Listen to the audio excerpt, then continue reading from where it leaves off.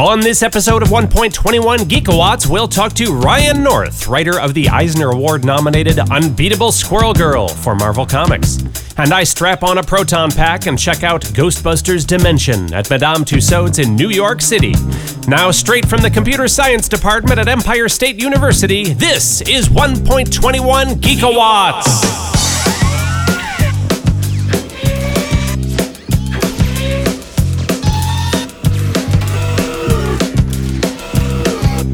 Hey there, and welcome to 1.21 Geekawatts, episode number 9 for October 2016.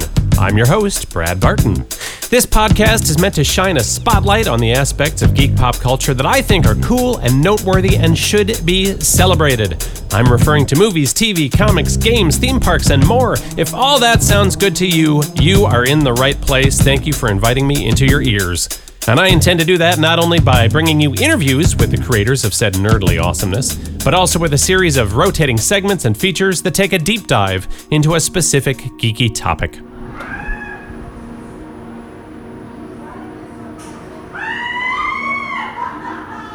If there's something strange in your neighborhood, chances are you've wandered into the Times Square area of Midtown Manhattan, where, let's face it, strange sights are as common as costumed Elmo knockoffs. But those that venture into Madame Tussauds on 42nd Street will find themselves immersed in Ghostbusters Dimension, a virtual reality experience that physically drops you into the paranormal action that you've seen in the movies.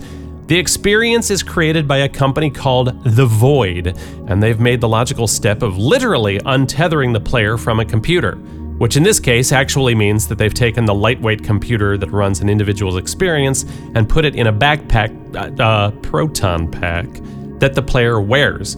Each player is also given a weapon and strapped into a VR headset, which transforms the minimalist physical environment into a poltergeist-infested apartment building. 3 players at a time make up a team navigating through this environment and taking out ghosts. And I want to stress that you really do move through a physical environment. If you touch a wall during the VR experience, you're going to feel a real physical wall. If you have to turn a doorknob to move to the next area, that's going to be a real doorknob. There are real fans and real shaky platforms to walk across, all of which are present to cement the fantasy that you're walking on a precarious catwalk near the top of a New York skyscraper. The result is immersive enough that you'll find yourself peeking outside of the VR headset once or twice just to make sure you're not in imminent risk of falling off a building or getting ambushed by a winged interdimensional demon of some sort.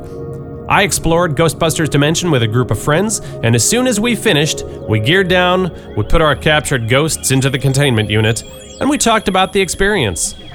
We just emerged from Ghostbusters Dimension virtual reality experience at Madame Tussauds in New York City, which was pretty cool, and I'm standing around with some of my friends who, for reasons I won't go into right now, all have a little bit of experience in the virtual reality workplace and workspace. So this ain't our first rodeo in the virtual reality, and yet everyone seems to be walking out of this room with grins on their faces. And I've got to say, we went through in 3 different teams fighting ghosts. There was some genuinely creepy stuff in there. And Team 1 went in first. Team 2 that I was in, I think could hear Team 1 going through, thanks to Valeria, who was terrified by multiple things as we went through. Still am. Oh my God. She has an issue with heights. Yes. If you have issue with heights. The bridge freaked me out. When it shook? Yes. Oh my God. I refuse to go. This is it for me. I'm not going there. The real effects in terms I of was so petrified the whole thing just gonna drop. Yeah. That would be that one thing to improve. That would make it. Valeria wants to see her insurance waiver before ever doing something like this again. I think that was one of the coolest things in there. Actually, was that the physical environment. That's something I've never done before. Very hard to do well, and they did it extraordinarily well. Yeah, it was really amazing. I really enjoyed like the wind and like the ground shaking. Mist at one point, yeah, you got slimed or something. The elevator you could was see the other great. people walking around with you. It Yes. was really cool too. Yeah, that really was great. You could see your teammates, and I don't know. I feel like at least having this thing like, are we supposed to work together? Are we supposed to be separate? I saw the movies. Do we need to be like them? More one-liners? What do we need? More one-liners. The coolest part is that it's different for everyone, for every team, because you create your own, whatever you do, it's your unique experience, because I'm sure you experienced something different, because you reacted differently, you touched different things, explore different areas, so that made it so We had to cool. be led, like somebody pulled on my gun because Valeria wouldn't go across the bridge. Like somebody actually pulled me. Like, no, you have to continue. That's true. If you're going through these environments and thinking I've got this VR helmet over my face, I have no idea what I'm doing. It's totally unsafe. That's true. Every time, you'd peek every once in a while, right? I can't be alone in doing that. Yeah. And that was almost the scariest thing. did not peek. There's a human standing right there.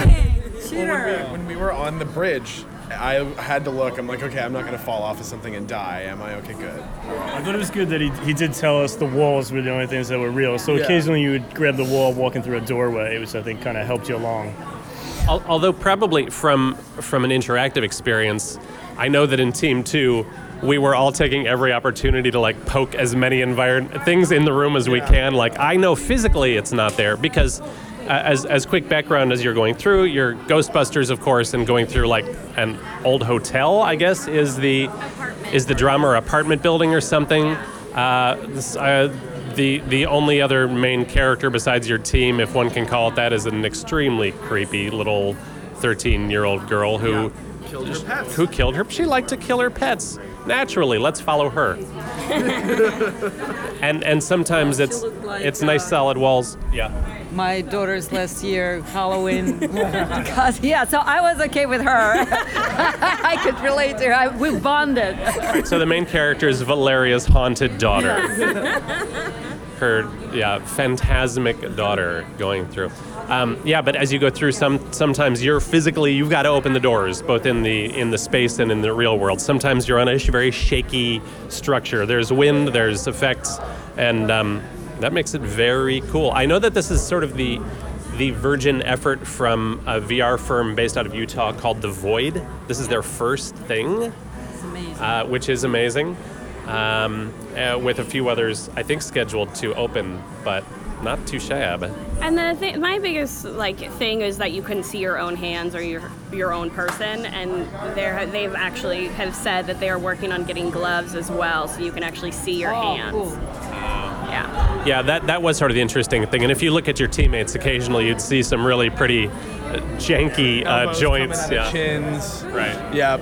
Right. But luckily, I think the rest of the environment was such that that's all sort of like a momentary, that's not that 3D model needs a little bit of work. But The way aside your- from that, the way your teammates walked was really funny too, because you're like hup, these little steps in order to get somewhere. No, Which is kind of how they walked in the movies anyway. We made Into Alex it. go first through every doorway. I think the little physical objects help too. Details like shooting things around the room, and you could shoot the TV out Yeah, in one that was place and great. playing with that stuff. Biggest thing is I wish there were more ghosts that you could capture. yeah, that's true. And at the beginning, it's not necessarily clear that that little helper ghost that sort I of sets didn't- up the story. Yeah. is it supposed to be capturing catching it or just No, it's listening? adoring it. It was so cute. Available in the gift shop Yeah, after exactly. the experience. No, I was so sad. Who shot the little guy? Chris, Oh, it wasn't I definitely you. shot the little She guy did. first. We annihilated the little cool. guy. Yeah. As my Yeah. gun was And the like, "You are room. good We to go." destroyed that room. We left that room a blackened, tarry mess by the time we walked out.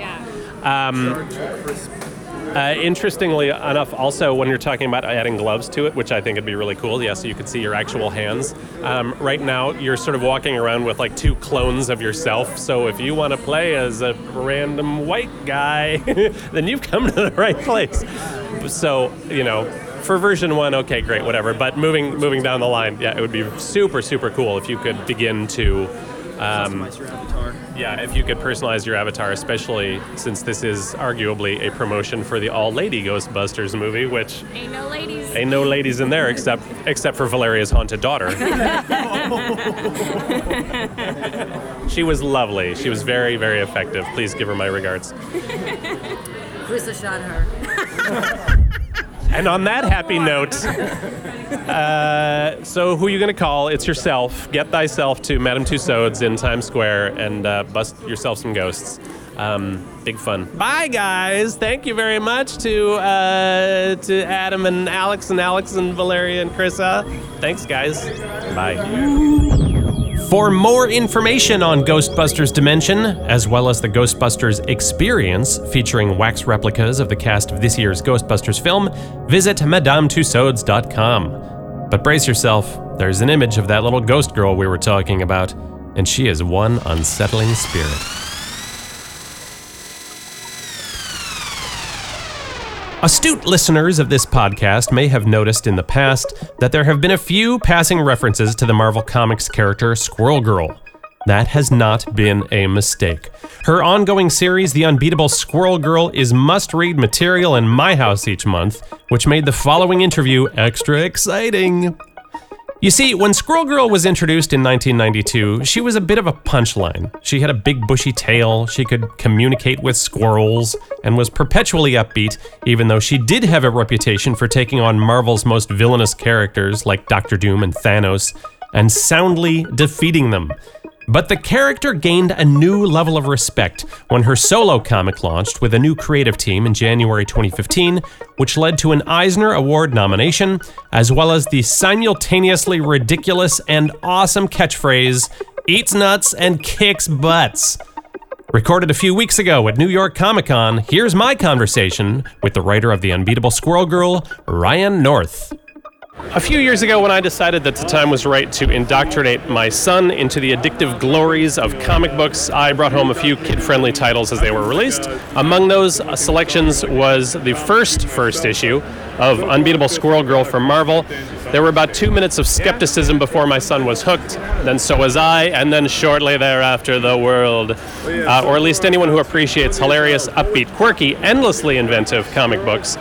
And so, since time is now marked in my household largely by the monthly release schedule of Squirrel Girl, it's also my pleasure to be with the mad genius writer of the series, Ryan North. Welcome to 1.21 Gigawatts. Thank you for having me. You know it. I should add that hopefully in a second, your co-conspirator, the awesome artist on the book, Erica Henderson, will be sitting nearby. We'll drag her in if the questions get just too ridiculous and you need an assist. Is it true this is the first convention that you two have been together at? Is that right? Yeah, we've been together like in real life before, but this is the first actual show we've come together at. How often do you get together in real life? Not often enough, but we try to make it happen when we can, and then it's great just to hang out and like talk Squirrel Girl, what we could have happen next, imagine different stories. Tell me about that creative partnership. Do you primarily drive it to the two of you get together and just kick back ideas saying like, oh, you know, it would be great, or oh, please let me draw, or whatever? It's not oh, please let me draw, because I can't draw at all, but it's more and more collaborative as time goes on. The first comic we did, I just sort of wrote it and sent it over to her. But since we've gotten more and more collaborative, the Mole Man arc we did was coming from discussions like, what should we do? Let's have her go on dates, so her personal life a bit more. And so, it's very much more than the sum of its parts. I feel like when I get the scripts back from Erica, they're better than what I imagined when I drew them, which is the best thing you want to have happen. Right, absolutely. I know that you and the book's editor, Will Moss, worked together to sort of crack the character and take her from before a quirky footnote sort of tucked into the corners of West Coast Avengers stories to this fun-loving and loyal and outside-the-box thinker that she is now. How did you arrive at a character who isn't always going to overpower the bad guys so much as she's going to connect with them and win them over more often than not? Yeah, that's a fun part of it, because in this context of the superhero milieu, it's almost revolutionary. It's more of a punch first, ask questions later thing. Initially, Erica had done some sketches, and they had such personality and verve to them that I kept them open on the window as writing the first issue. So I found like, oh, who am I writing? It's this person here. And then the first draft where she meets Kraven, initially she just beat him up with squirrels. And I sent that to Will, and he was like, this is good. But I always saw Squirrel Girl as someone who kind of helped people solve their problems. And it was like reading the answer key in the back of a teacher's book. It's like, oh, yes, this is who it is. I got it. Thank you. Say no more. Let me send you a new draft. It's going to be so much better. And since then, sort of, that's been the core of her, where she's empathic and would rather solve the core problems than punch someone. Right. And that's how I try to solve my problems. I don't get into too many fistfights these days. Yeah. So I find that very relatable. Nice. That goes against everything that the national discourse stands for, Yeah. at least in the U.S.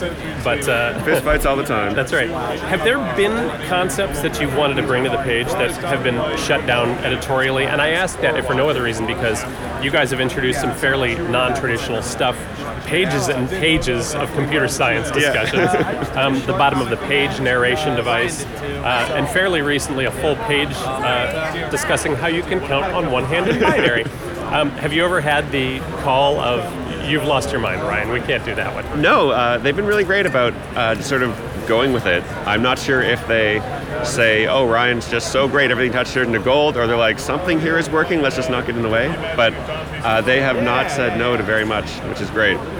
So it's been kind of ideal. Like, I get to write this Marvel book and play in the Marvel universe, but I don't have editorial interference being like, you can't do this, you can't do this, you have to do this now. All this stuff is sort of off to the side, so I've been really enjoying it. Does it ever surprise you that they say, really, you're going to let me do this counting on one hand thing? I mean, the CS issue. It's amazing, and it gets a discussion. Yeah, I mean, I try to pitch it as say something that's positive. So like, this will be great, and they say, I hope that'll be great, and then we do it, and then it turns out okay. And then it is. It is. So the supporting cast of Unbeatable Squirrel Girl is one of the big reasons that the book shines. Doreen's cat enthusiast roommate Nancy Whitehead is, for all intents and purposes, the second lead of the series. Yep. Which leads me into the following nerd out moment over a very specific panel. I'm going deep now. I'm ready. I feel like you guys planted this giant seed for future stories when, during the Mole Man arc, when the Mole Man's trying to woo Doreen, which was delightful from beginning to end, by the way. Thank you. He basically says to Nancy, it's obvious why you're trying to stop me. It's because you love her. And there's this close-up panel of Nancy's face with one of the greatest poker face expressions. No obvious reaction, no thought bubbles, no captions of any sort. Yep. Any comments, sir? I have nothing to say on that. I feel like the work speaks for itself. All right. I would agree. That's almost exactly what I wanted you to say. So Unbeatable Squirrel Girl received an Eisner Award nomination for Best New Series. Erica was nominated in the category of Best Penciler, Inker for her work on the series, as well as Jughead. The Eisners don't often single out superhero books, and yet there it is. Is it just an honor to be nominated, or what does it mean to be recognized among the industry's best? As a guy who's been nominated and won before, I feel like legit the honor isn't being nominated because, and this is, I think, the real part, the nomination is done through a juried group of peers who are looking for the stuff they like, stuff they thought was good. The awards are by voting, so it's almost a popularity contest. So, real talk, the honor is to be nominated. Nice. It's true. There we are. You made me believe you. Sorry, I mean. That's okay. That's all right. Chris Hastings, ladies and gentlemen. Chris Dr. Hastings, McNinja. guest appearance, Chris Hastings. Throwing some side eye, like, all right, you and your eyes. Just having a laugh. Having a laugh with the bag. Sure. Yeah. Having a laugh about. So, as if the monthly book isn't enough, hot off the presses is the original graphic novel, Unbeatable Squirrel Girl Beats Up the Marvel Universe. My son, Scott, is standing right next to me. Nice. He's clutching it. He got it yesterday. Can I sign it for you? He inhaled it. It's being signed as we speak. Live. Scott, do you have a quick review, anything that you'd want to mention about the book while we're talking about it? It's great. It's just a wonderful addition to the Squirrel Girl universe. Yeah. Thank you. I was waiting for the word milieu to pop out of your mouth there for a sec. I could have said Gestalt, but I didn't. What was the motivating factor for the graphic novel? Was that a seed that came from you guys? Was it done at Marvel's request? Was it a sadistic plan to not let Erica sleep for 4 months? What exact combination thereof, perhaps? They asked us if we had any ideas for a graphic novel. And I think we saw it as an opportunity to tell a larger story that we could normally tell. Yeah. The thing with doing superhero monthly comics is that you're in this shared universe. And so the example I have is like if I were to blow up the Earth, which may or may not happen in the book, don't spoil anything, Sure. but if I did, that affects what Spider-Man's doing. And if you're telling this story over 6 months, there's 6 people saying, why is Spider-Man's Earth not destroyed, or what's happening here? Right. But in a graphic novel where it acts as one unit, as long as you put the Earth kind of back together at the end, you don't have to worry about what Spider-Man's doing. Right. So the larger scope of that tale, of that format, let us tell a story that we couldn't normally do in a monthly comic, because it's the downside of a shared universe that you're always impacting what Spider-Man's up to. Right. Along those lines, is it what are the challenges, or is it tricky when Marvel launches some gigantic world-altering events that, in theory, is going to shake everything up, and in the case of you guys, resulted in it's our second number issue one, this yeah. year. Yeah. They've been great. They've given us the option to, like, do you want to do something with this or not? Okay. And we've been like, I think we're good. I was going to say, you guys notably do seem to be like, oh, look, the skies are all red over there. Whatever. So the foreword in the graphic novel is written by Shannon and Dean Hale, who Yes. are writing the upcoming young adult novel, Squirrel Meets World. Don't guess that you have any direct role in that project, but did you talk to them for any guidance or coordination? Yeah, I gave them a bunch of Squirrel Girl secrets that we don't know yet. Yeah. And they wrote a really good book. I read it and I was like, this is great. I'm so glad the book is great. It's really well done. It fits Doreen perfectly. That is great.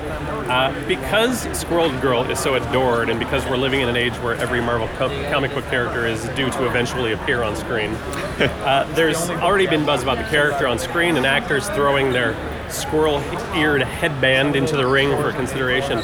So to date, I feel like that list has been made up of Anna Kendrick, Shannon Purser, Barb from Stranger Things, and simply because he maybe wears the costume better than anyone, John Barrowman at San Diego He had a good Comic-Con.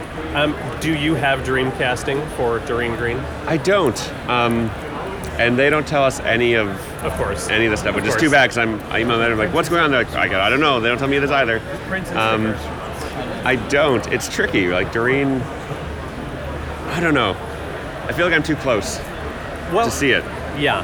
I was going to say, as a fan, I personally sort of go back and forth between desperately wanting to see it and also thinking, I don't know. I don't know if this is going to translate entirely. And I say that because it seems like a really delicate line to get what you guys do, what your version of Doreen is. And I would say, for example, when Squirrel Girl became a team member in New Avengers, with all due respect to Al Ewing, I think that she sort of shifted into weirdo comic relief more than holding on to the, and I'm grossly oversimplifying. Yeah, and but I still. feel like the challenge is that we write a book that is a comic book, and it's sort of at home in that medium. And translating that into a different medium means, like, what happens to the text at the bottom of the page? Like, how do you incorporate that idea, or do you ignore it? Do you lose it? Do you find some other way to make it fit in the cinematic or the television, the animation context? So it's tricky. In the Squirrel Girl YA novel that Shannon and Dean wrote, they had a really clever idea with footnotes, where in the chapters when Squirrel was writing, Tippy has little footnotes at the bottom. And it sort of captures the same idea in a different medium, and I love that. I'm like, oh, this is not the same thing, but it's the same type of thing, and it fits the whole thing. And I'm not sure I'd do that in videos yet, so I'm not sure how you would transform it. Right. Yes, that would be a trick. So with all this talk of Squirrel Girl, we haven't even mentioned the other incredible projects that fill your days, the online strip Dinosaur Comics, Choose Your Own Path Shakespeare books, of To Be or Not To Be, the Hamlet installment. Time magazine called it Utterly Brilliant. So have you been yet named Time's Man of the Year, and or when does that happen? Wasn't it 2000 where the Man of the Year was everyone? There was a mirror on the cover. So you were included. Yeah, no, I took that. I got that out of the way early. You don't need to be greedy. No, I got it. It's no big deal. Yeah, that makes sense. That pretty much hits the nail on the head. That's fantastic. Well, I'm so grateful for the time, and if anyone out there is listening to this and wondering what Squirrel Girl is all about, if for nothing else, just realize that is the book where you're most likely to see the word fisticuffsmanship. Yes. Which is worth the price of admission alone, or discussion of Draculas, not vampires, Draculas. Ryan, thank you so much. I appreciate it. My pleasure. Thank you for talking to me. The Unbeatable Squirrel Girl is available monthly from Marvel Comics, and it has been collected in trade paperback collections such as Squirrel Power, Squirrel You Know It's True, and I Kissed a Squirrel and I Liked It. I swear to you that these are the titles. How are you not reading this book yet? You can also find Ryan's online comic strip, Dinosaur Comics, at quantz.com. That's QUANTZ.com. The same place you can learn more about his Shakespeare-themed Choosable Path adventure books, To Be or Not To Be, and Romeo and or Juliet. That's it for this episode of 1.21 Geekawatts. I'd love to hear what you think about this ongoing sonic adventure through all things nerdy. What do you like? What deserves to be bludgeoned with a barbed wire covered baseball bat? I'm sorry, too soon? Leave me a message at the social media channels and you might even hear your name on the podcast. What are those social media channels, you ask? Well, I'll tell you, thanks for asking. You can like the 1.21 Geekawatts Facebook page, where you can follow and discuss the latest film, TV, comic book, and genre entertainment news. On Twitter, I'm at 121 Geekawatts. And come check out some pictures of my own geeky treasure trove at 1.21_Geekawatts on Instagram. As you may already know, the 1.21 Geekawatts podcast is now available in the iTunes Store. That means you can subscribe to the podcast, have future episodes delivered straight to the listening device of your choice, and never miss a geeky second. You can even catch up on older episodes. And if you enjoy the show, you can rate and review it on iTunes, which does help spread the word. And it's all free! And I'll be your best friend. Seriously, thanks to all of you that have been listening from episode to episode and have shared your feedback. Recently on Facebook, Jamie McFeely said, "One of my favorite things on your podcast is when Scott stops by." I agree, Jamie, and I hope you enjoyed not only my son's brief book review on this episode, but that of my other ghost-busting guests as well. Many thanks to Valeria Valueva, Chrissa Bowman, Alex Frankel, Alex James, and Adam Morgenstern for sharing their post-ghost-busting thoughts. Speaking of thanks, huge gratitude to sound magician, composer, and my co-producer David Sisko. What's this, David? You are and remain the finest sonic sorcerer in New York City. Dear listener, if you enjoyed this free travel-sized chunk of geekitude, please share it with a nerdy friend. You can follow, like, etc. all those social media accounts mentioned a few seconds ago, and let people know that you're listening. I'm Brad Barton, and until next time, here's nerd rock band H2 Awesome with our radtastic theme song. Thanks, guys. Bye-bye. 1.21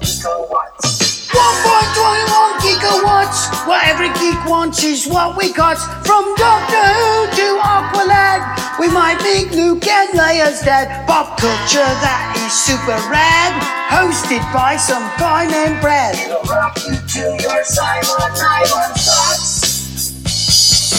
1.21 freaking gigawatts.